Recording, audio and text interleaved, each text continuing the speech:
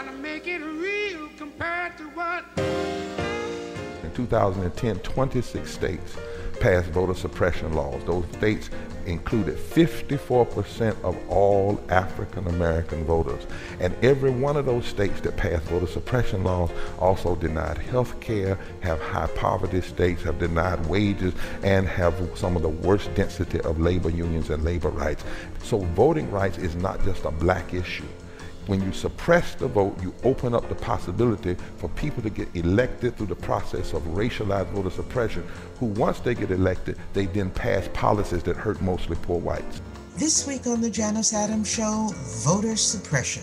Our guests, the co-producers of the year's most critical documentary, Capturing the Flag, how the big idea of American democracy can be defended by small acts of individual citizens. Today on the JANUS ADAMS Show, we're calling it as we see it in this silly season, as it is called, the weeks preceding Election Day. Silly as campaign season 2018 is, there's nothing funny about it. In 1 week, when a gunman previously barred from carrying a firearm due to domestic violence was thwarted in his attempt to enter a black church, he consoled himself by walking into a Louisville, Kentucky Kroger's grocery store and randomly murdering 2 African-American people. When an armed bystander intervened, the bystander was chided by the shooter. "Whites don't kill whites," he said. When 15 explosive devices were mailed to people with the temerity to criticize President Trump, endangering the lives in the process of countless postal workers and security personnel, their political persuasions unknown and immaterial. When a Pittsburgh hater enters the Tree of Life synagogue, massacres 11 people, among them worshippers at a baby naming ceremony, and wounds 6 more? When the man responsible for carrying, quote, the weight of the world as President of the United States wedges in an irresponsible wink, wink, nod, nod to bigotry and hatred with this statement? Under Republican leadership, America is winning again. America is respected again because we are putting America first.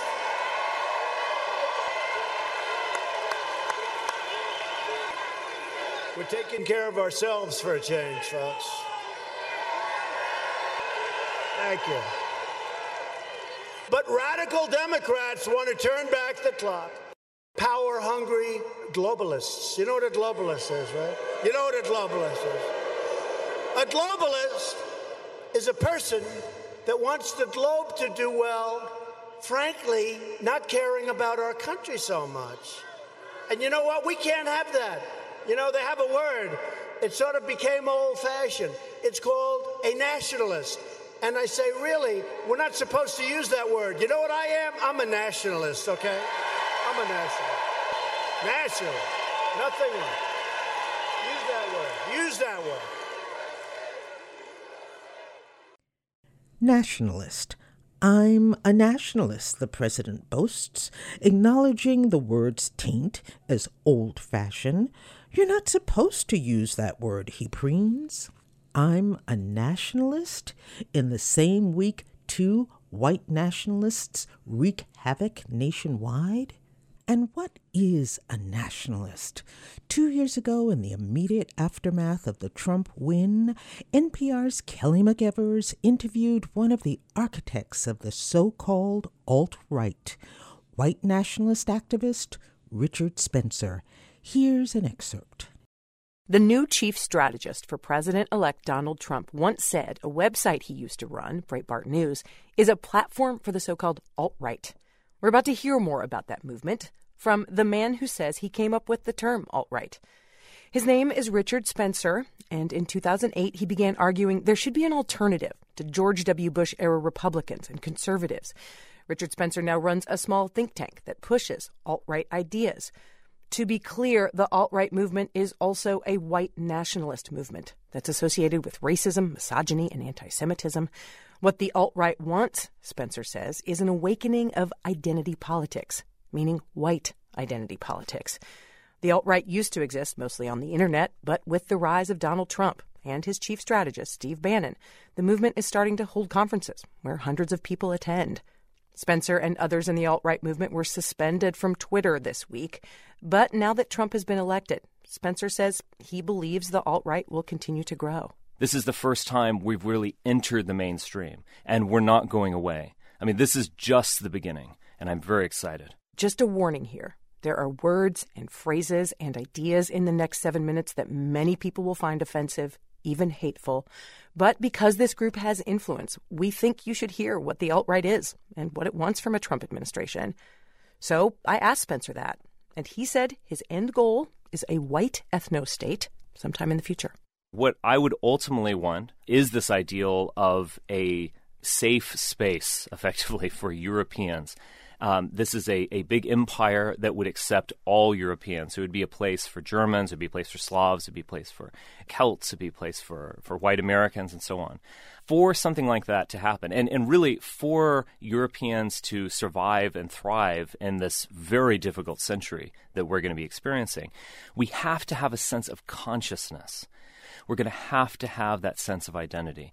Going forward, should only white European people be considered U.S. citizens? Well, no. I mean, the citizenship of the United States, this is not something that can be changed right away. So, I mean, what I'm saying is that Europeans defined America. They defined what it is. I care about us more. That's all I'm saying. But I respect identitarians of other races. But you also believe that people of different races inherently do not get along. Isn't that right? I think world history believes that.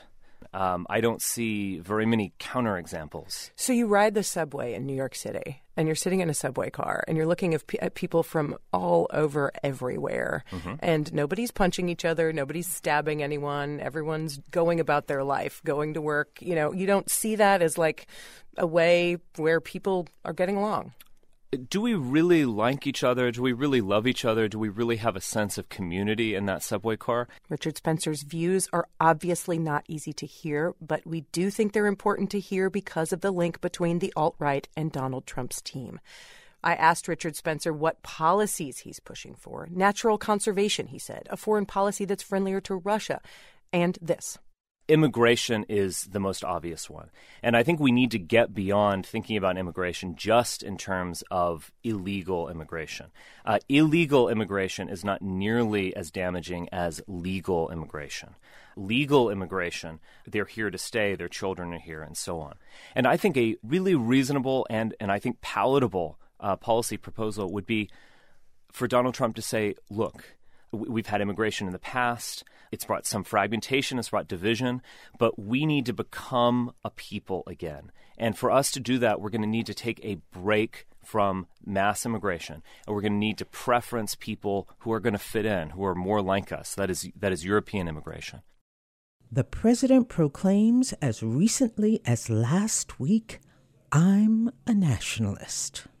Yes, it's been quite a week, and the president isn't the only one tooting racist dog whistles. The trick bag of tactics being used by far too many Republicans, including the president's own anti-immigrant attack ad, are full of smears, half-truths, misquotes, and racist code words. Thief, rapper, outsider, this for black candidates. Disturbingly radical. Not one of our own. His policy on health care is a welfare bailout. And as if this weren't enough, Republican state legislatures north and south, east and west, have passed blatantly racist voter ID laws. In Georgia, where an African-American woman is running for governor, we have the exact name match. In other words, blacks who have names that may not be typical for whites, if one letter is off, they're registration is thrown out. Right now, with the black population being approximately 30% in Georgia, almost 70% of those registrations discarded have been of black voters. In North Dakota, where Native Americans live on reservations, exact match laws for blacks have been replaced with street ID laws for Native Americans, known not to have street addresses on their reservation. And so here we come to the most noxious tool of all in this trickster playbook, voter suppression. That's our topic today on the JANUS ADAMS Show.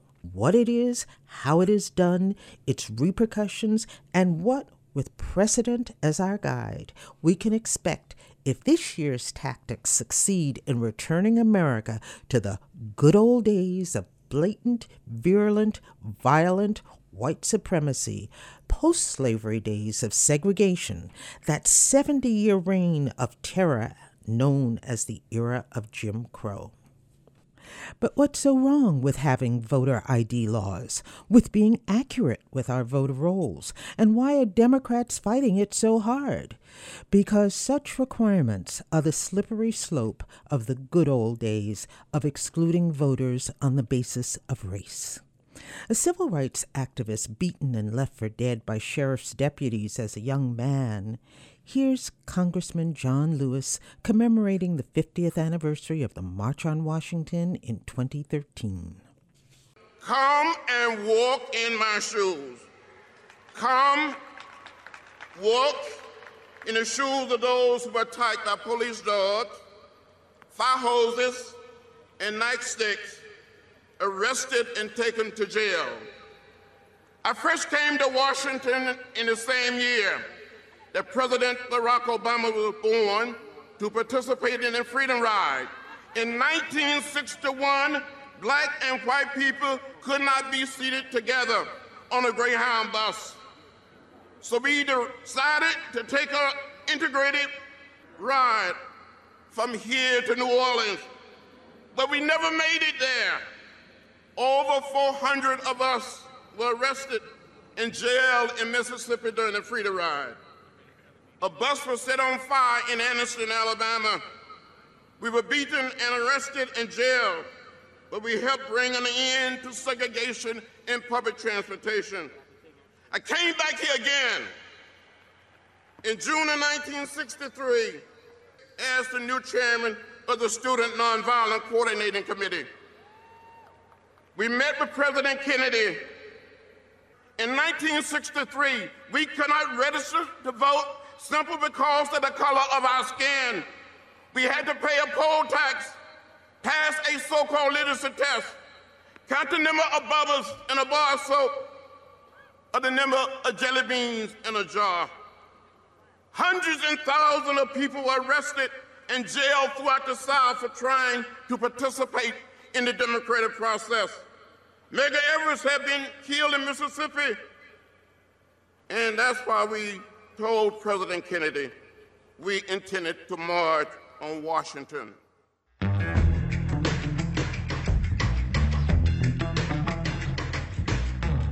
So often we look at civil rights history, American history, and we think of it as a steady climb. It was not. And indeed, this story from 1872 tells the tale. During his tenure as the first African-American governor, PBS Pinchback didn't leave much of a record because he didn't have much time to be governor. Only 35 days from December 9th, 1872 to January 13th, 1873. In the rollicking era of Reconstruction, it was probably safest for him not to try to hold his seat as white politicians struck terror into Southern whites with threats of black domination as one by one every black elected official was removed from office by fraud, terror, or political maneuvering. Such was the case with Pinchback. As a prominent publisher of the New Orleans Louisianan, his journalistic platform provided him a degree of visibility. In 1871, he was elected president pro tempore of the state senate. When the lieutenant governor died, by constitutional order of succession, Pinchback filled the post. And when the governor was suspended under threat of impeachment a year later, Pinchback became acting governor. While he had support for his candidacy, it was considered, quote, best that he make a deal to withdraw gracefully. His opponent would be named, and Pinchback would be appointed to a 6-year term in the U.S. Senate instead. Within a short time, even this arrangement was contested, and Pinchback was denied the promised Senate seat. America's politics don't get to be America's politics by being fair and honest. The fact is that in 200-plus years of American history, only a dozen blacks have been elected to statewide office, and one, Barack Obama, elected president.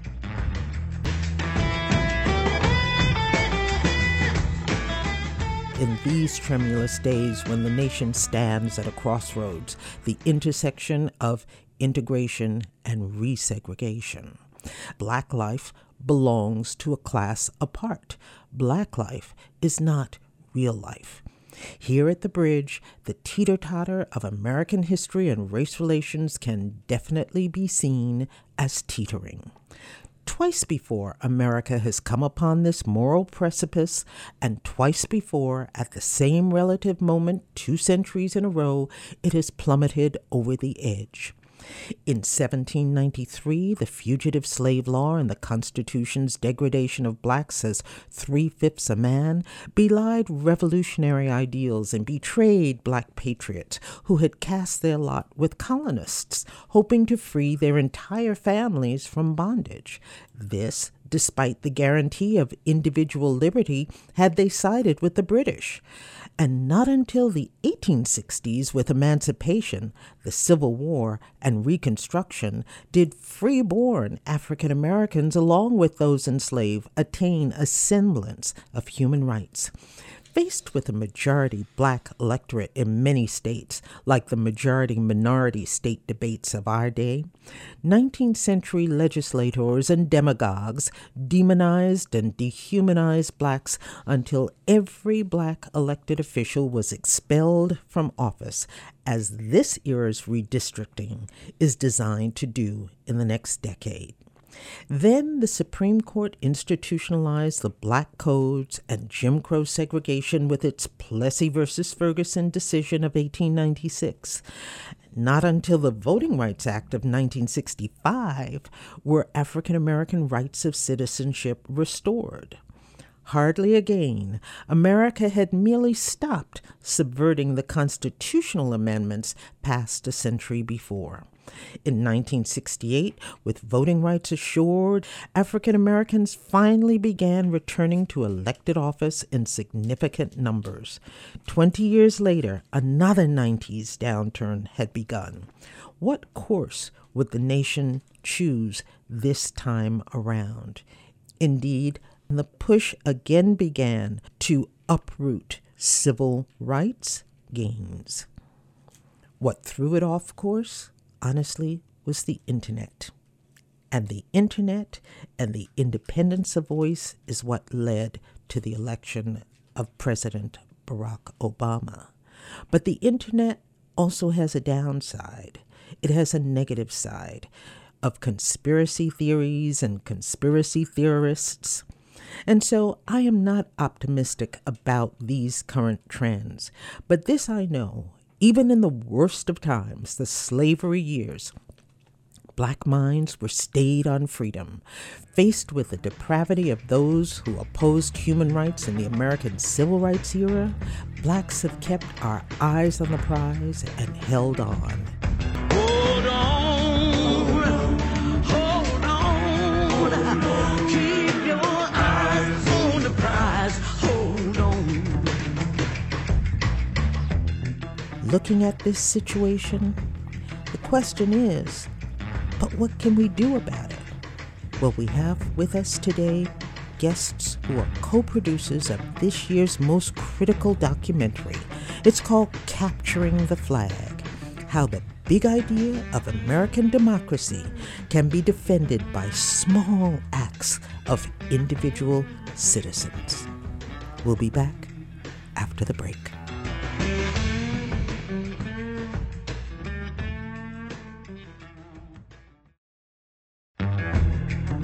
We're back here on the JANUS ADAMS Show talking about voter suppression with the co-producers of one of this year's most important documentaries. It's called Capturing the Flag, the story of a group of attorneys who travel the country to help right the intended wrongs of voter suppression. And with us are Laverne Berry, activist attorney, and Mare, the director. Laverne, let's start with you. Unfortunately, you could not have picked a better time for this film to come out than this particular time when voter suppression isn't just a matter of our historic record. It seems to be coming back with a vengeance as part of our contemporary affair. What was the light bulb moment for you that said that this was the work you needed to do? Well, I didn't start out to do work on voter suppression, actually. I started out now maybe 14 years ago thinking I could spend a little time helping to get people to the polls so they could vote. So I really started out driving people to the polls and helping them get to the polls. And I was thinking of it as really my civic duty to volunteer to help people. It was only after in 2008 that I decided I could do a little bit more than just help people. I could actually go and volunteer and stand outside of polls and help people interpret what was going on, that I found that what was going on was, in some cases, a systematic attempt to keep people from voting. So I didn't start with this kind of lofty goal to end voter suppression. I just started with the idea of helping people vote. And as I did more and saw more and the times changed more, I knew that there was more work that we needed to do because it was very scary, and the whole concept of our democracy built on people being able to freely vote was being challenged. Whenever I hear the word our democracy or the phrase our democracy, in a way, sometimes it sounds a little lofty. And I'm an African-American woman. I'm a historian, yes, but I'm an African-American woman. And the idea of our democracy is kind of new to me,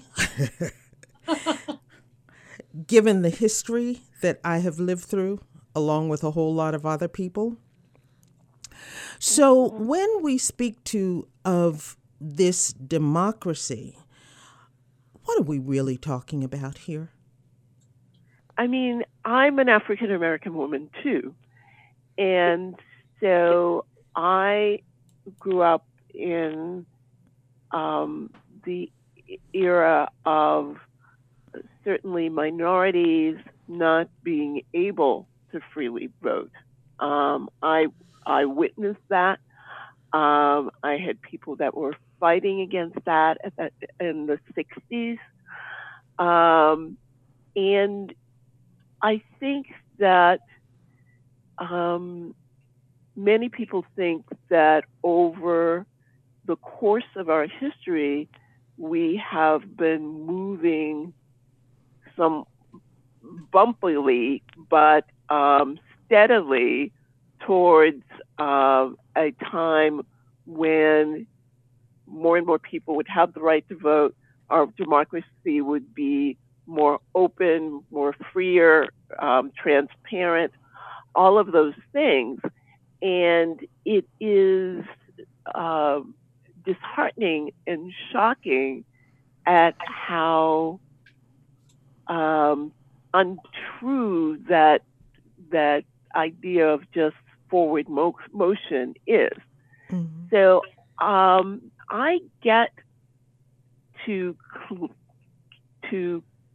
claim the idea of our democracy because I'm here, I'm an American, I want all things that are due to me, and I'm not going to abdicate that idea because of the past.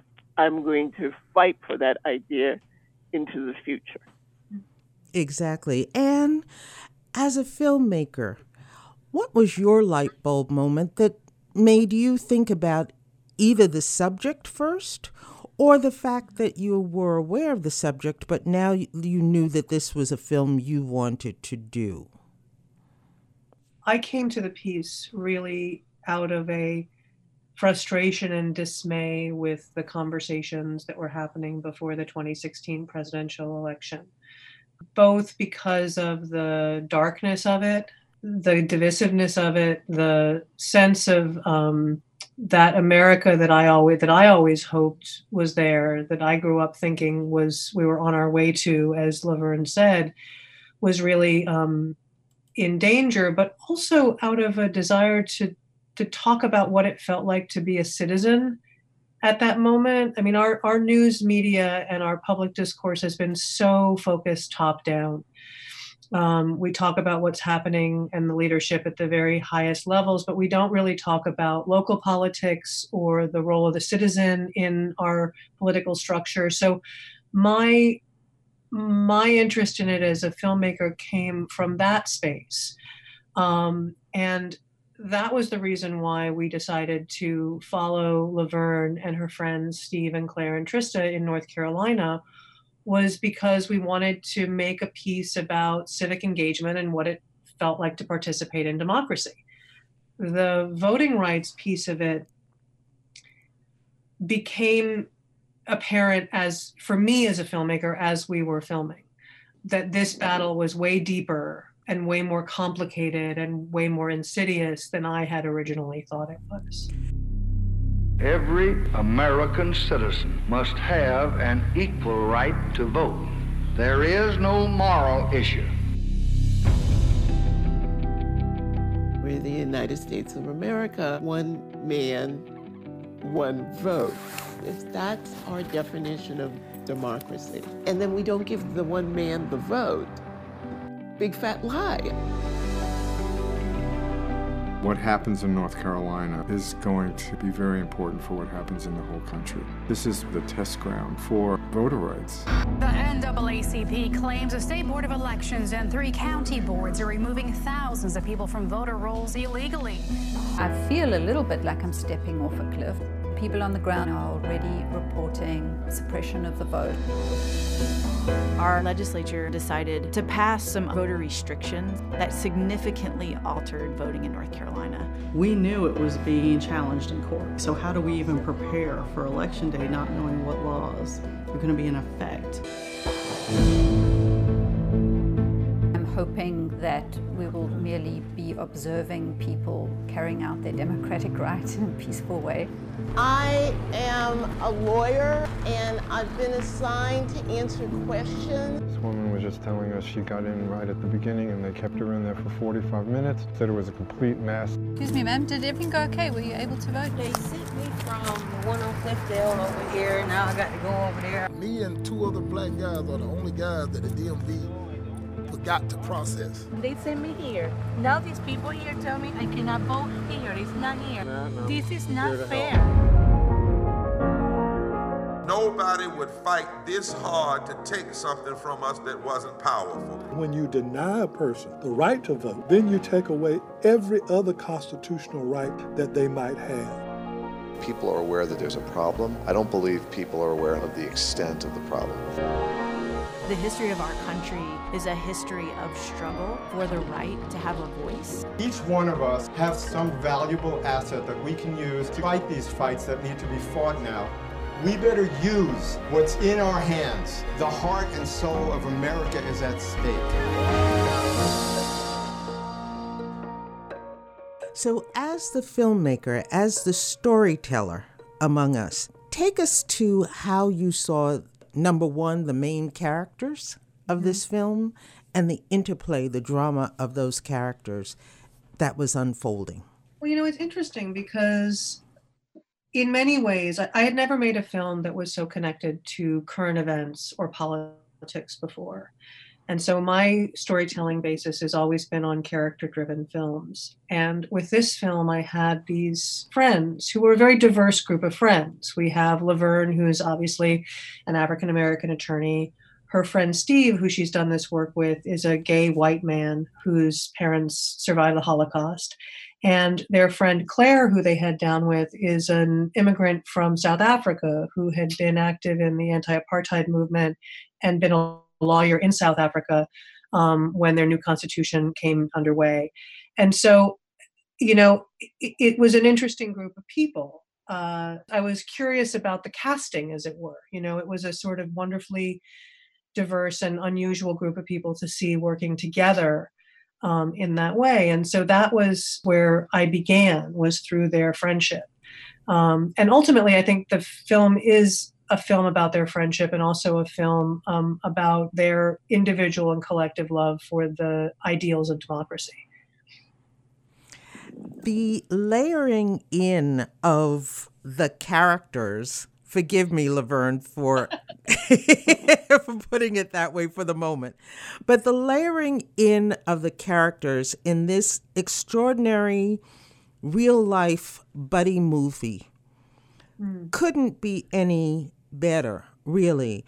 And I was particularly touched by a scene really early in the film when Steve and Laverne are together and then about to part, and they are discussing where she is going to be going and where he's going to be going, and they embrace, and the phrase is, "got your back."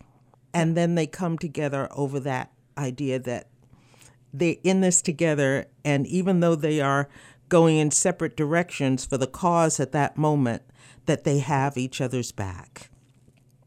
How did you essentially, therefore, decide how the film was going to proceed? I mean, we see them from the very beginning on a train. So I even love that in terms of this conversation about our imagery in this conversation on our democracy being so top down rather than bottom up. I think obviously lawyers and filmmakers are not quite bottom up, but it is grassroots. It is on the ground reportage in the best sense that you're doing. To just respond to that piece of it, I think that I very much see my job as a storyteller as that of witness. So that, there are people who will set out to make a film, a thesis film, where they have a point they want to make and they go and they shoot to prove that point. With our film is much more about witnessing what these characters experience, what these people experience, and also what the voters experience that they encounter, and what is that interplay between people who are working to help support the democracy and people who are trying to participate in it, and where are the tensions and where are the places that we succeed and we fail at that. I think it's really difficult because voting ultimately is a very private thing. People have very personal emotions about not only the political choices that they make, but about that experience. It's something that we do. You go to the polls and you go into, I'm young enough to remember going into the booth with my mother and having her pull the curtain behind me and it feeling sort of secretive so I think that that's where the tension was for me with them as individuals, is sort of how do we bear witness to their story and learn from it and learn about more than just them through it, learn about ourselves. I just would like to augment that a little bit, because not only is it a private act, it's an act that those of us who were working outside the polling places wanted to be able to protect. So our greatest need and desire was to be able to protect the people voting and not to be able to make a film. I know that that wasn't easy for Anne, but to the extent that voters were going to feel uncomfortable in that atmosphere, our first duty was to protect them. You know, the word that Anne used was witness. I'm just thinking about it now from your point of view, Laverne.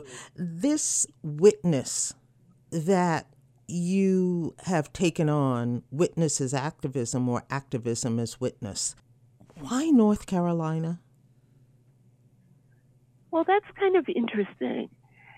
You know, all of us that went to this little group were from New York, and we wanted to have an experience where we were sure that we would have things to do. So we did a little bit of research about the recent voting difficulties in various states around the United States. And we sort of took into account how much time we could take off of our jobs, how expensive it might be to get there, how much the work was needed, and how much potential suppression there might be. And taking all of those things into account, we came up with North Carolina. As it turned out, there were court challenges based on a purging of voters that were just playing out the month before Election Day in 2016. And while we were there on the ground, we were still waiting for the courts to decide about these purged voters. And the decision came down the Friday before Election Day. Let's start back a bit. What were the stakes in North Carolina? And why were those stakes important enough to you, to galvanize you? And what did it mean for this larger conversation? But let's start right there with North Carolina. What actually happened? What was the suit? And what did you witness? Well, the states in North Carolina, unlike some states, including New York State, there was a time when North Carolina's voting laws were looked at by some as being relatively progressive. They have same-day registration and early voting.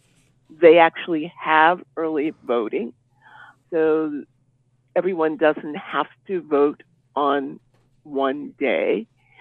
And over the last 2 decades, really, there have been certain kinds of restrictions that have been placed on the voting laws in North Carolina.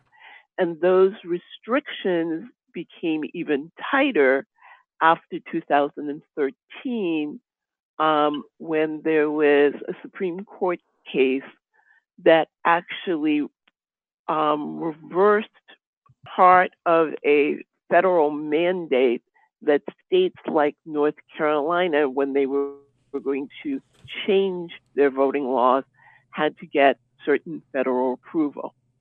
In 2013, that went away and new restrictions came in. And the outcome of those restrictions affected minorities and poor people more than other groups. And so we knew that once we started to do this research. And so it made sense to us that given what we could do and how we could learn the law, to go to North Carolina and try to do the work there. We'll be back with our guests, Laverne Berry and Mare, after the break.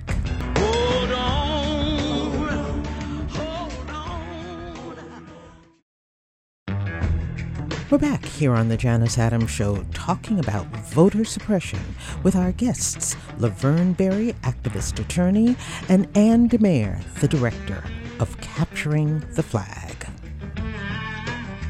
The period of time in which North Carolina was considered progressive, did that essentially go up until about 2008? It went up to 2008, but really got a blow after 2013. Okay, let's be honest then, or not honest, but let's be open then. Essentially then, I asked, obviously, that pivotal question about 2008 because that's the election of Barack Obama. And to many, this voter suppression is really payback for the election of Obama. And so, to some extent, many people seem to feel as though it would retain its progressive bent, but when he was not the one-term president that Mitch McConnell had promised his base, that's when it seems as though we begin to get a lot of this pushback. Is that what was being experienced in North Carolina? That certainly is a part of the story. I mean, there's no question that the pushback intensified. Obama got a second term. But what sometimes people fail to take on board is that elections are things that take place under state rule, under state law. And you mean state as opposed to federal? As opposed to federal. Okay. It's the state election boards, it's the state legislature that go forward and make the laws. And although 2012 was a very big year in terms of Republican wins on state level, it's not that everything happened in 2012. This is a long game. Mm-hmm. The fact that he was elected in the first place cannot be discounted. Correct. So yes, North Carolina during the 2000s had more and more kinds of laws that made it harder for people to be able to vote. But it is something that has been happening both there and in other states throughout the U.S. for the better part of 2 decades. So that's the political landscape, and from someone who is interested and involved in it. And I'm not going to say you were not interested and involved, but I am going to ask you in this context, do you remember how you felt with the election of Obama and what you felt was coming because of that election? I was in a bar in the East Village with friends, and we were through the moon. Mm-hmm. I mean, it really felt like, you know, as Laverne said, I have a very different perspective. I'm a white woman. I was born in 1967, so I didn't live through the civil rights movement.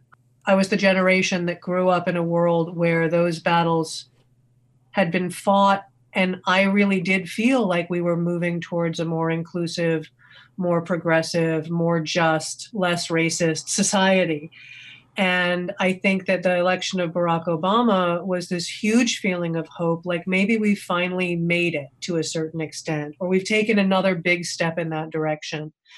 And I think the thing that's been so terrifying about the politics that have come about in the last couple of years is this profound feeling like, God, was I wrong? You know? And so for me, I've always had an interest in social justice. Most of the films that I've made have been about one issue or another connected to social justice. I was very involved in the anti-war movement before we went into Iraq. And I've always had a sense of political consciousness, but I was not prepared for what I would learn in making this movie, and then what I would learn just as a citizen being alive in the world and seeing how fragile ideas about, the democracy is much more fragile than I ever thought it was. So from that youth, from that growing up, from that position of belief and in faith, that things were moving in a certain direction and moving forward, what did it feel like for you to be in North Carolina, witnessing and then documenting what you saw? It was heartbreaking. In a way, I was so happy to have the film to be making because it gave me a focus for my energy. And I think the whole crew felt that way, that we were all really surprised by a lot of what we found. We were also heartened. I mean, I think the film is ultimately inspiring in the actions of the volunteers and also in the quiet civilization of individuals helping each other and individuals asking for help, which is very difficult to do sometimes. So, it was a very complicated landscape for all of us. And I think it remains complicated for the bigger us, the citizenship of the country. I think it's a very complicated time. And there's lots of conflicting emotions. And, right now there's so much talk. There's so much more activism. We were at a screening last night of the film, and one of the organizations that organizes lawyers to do this kind of work, We the Action, was there with us. Someone was there, and she said they have record numbers of attorneys that have volunteered to do this work for the midterms. They have 5,000 attorneys, which they've never had. So that's a positive thing. That feels like, okay, we're waking up to what needs to be done, and we're rising to the occasion, and we're doing it. The flip side is that it can feel so big. And like there's so much that needs to be fixed, and that we're in a bit of a mess here. So it's not one thing, it's several different emotions at once. I would ask each of you, what is your favorite scene in the movie? Laverne? I think for me, the three scenes, they're very short, when each of us walk off in the dark to our polling place on election day, because we are having that solitary faith that we're going to be able to do something, and off we go by ourselves to try and do it. Yeah, I love that scene too. I love those scenes. I love the scene at the end of the night, the end of election night, when we're back at the hotel. We were all so exhausted at the end of that night, and we're watching the results come in, and we see their reactions. I love it because we've experienced all day long an infinite amount of patience and generosity and a real sort of nonpartisan desire to help your fellow voters. And we've witnessed people really putting the process of democracy ahead of everything else. And then we get back in private and we understand that they have very powerful political convictions that they had stepped away from during the day or put aside in order to do the work. And I think that is the heart of democracy, to value and protect every single voice. And I think it really comes clear in that scene. As a filmmaker, I feel like they let me closer than they think they ever expected to that night. And I have a real fondness for that scene because of that. The cameras really finally fell away for them. And we're really with them in a very emotional moment. What is it that you would want us to do next? Something. I mean, that's the big thing, right? Is that when you're faced with a task that you can't see how to finish, sometimes the biggest thing is to begin. So I think that the response for me is I would love for people to be more involved in the process of voting, whatever that means. If that means that you don't usually vote and you vote, then that's terrific. If that means that you usually vote, but you're going to bring your uncle to go vote with you, or you're going to go talk to your neighbor, or you're going to go drive a couple of people who can't drive themselves, or you're going to volunteer to do the kind of work that Steve and Laverne do, or you're going to sign up to be paid to work inside the polls and go take those classes and do that work, like just to be involved and to realize that the system only works when we all participate in it. And that participation, we need to rise to that occasion. And so that's what I hope for. We can make our voices heard louder than we do right now. And we do that by participating and bringing our faith to the system. Laverne, do something, do it with conviction, and even if you get pushed back, do it again. On Tuesday, we must all vote. I know I will vote because I'm one of the thousands who had our heads bashed in for the right to do so. I'm voting against the bait and switch of bigotry and intolerance as wedge issues in a sinister, cynical power play. As an American, I know I deserve better. We all do.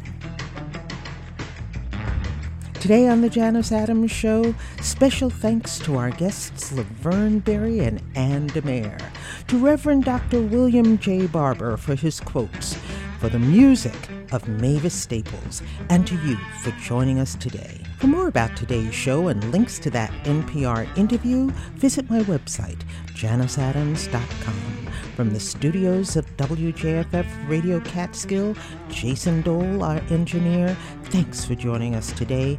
I'm Janus Adams.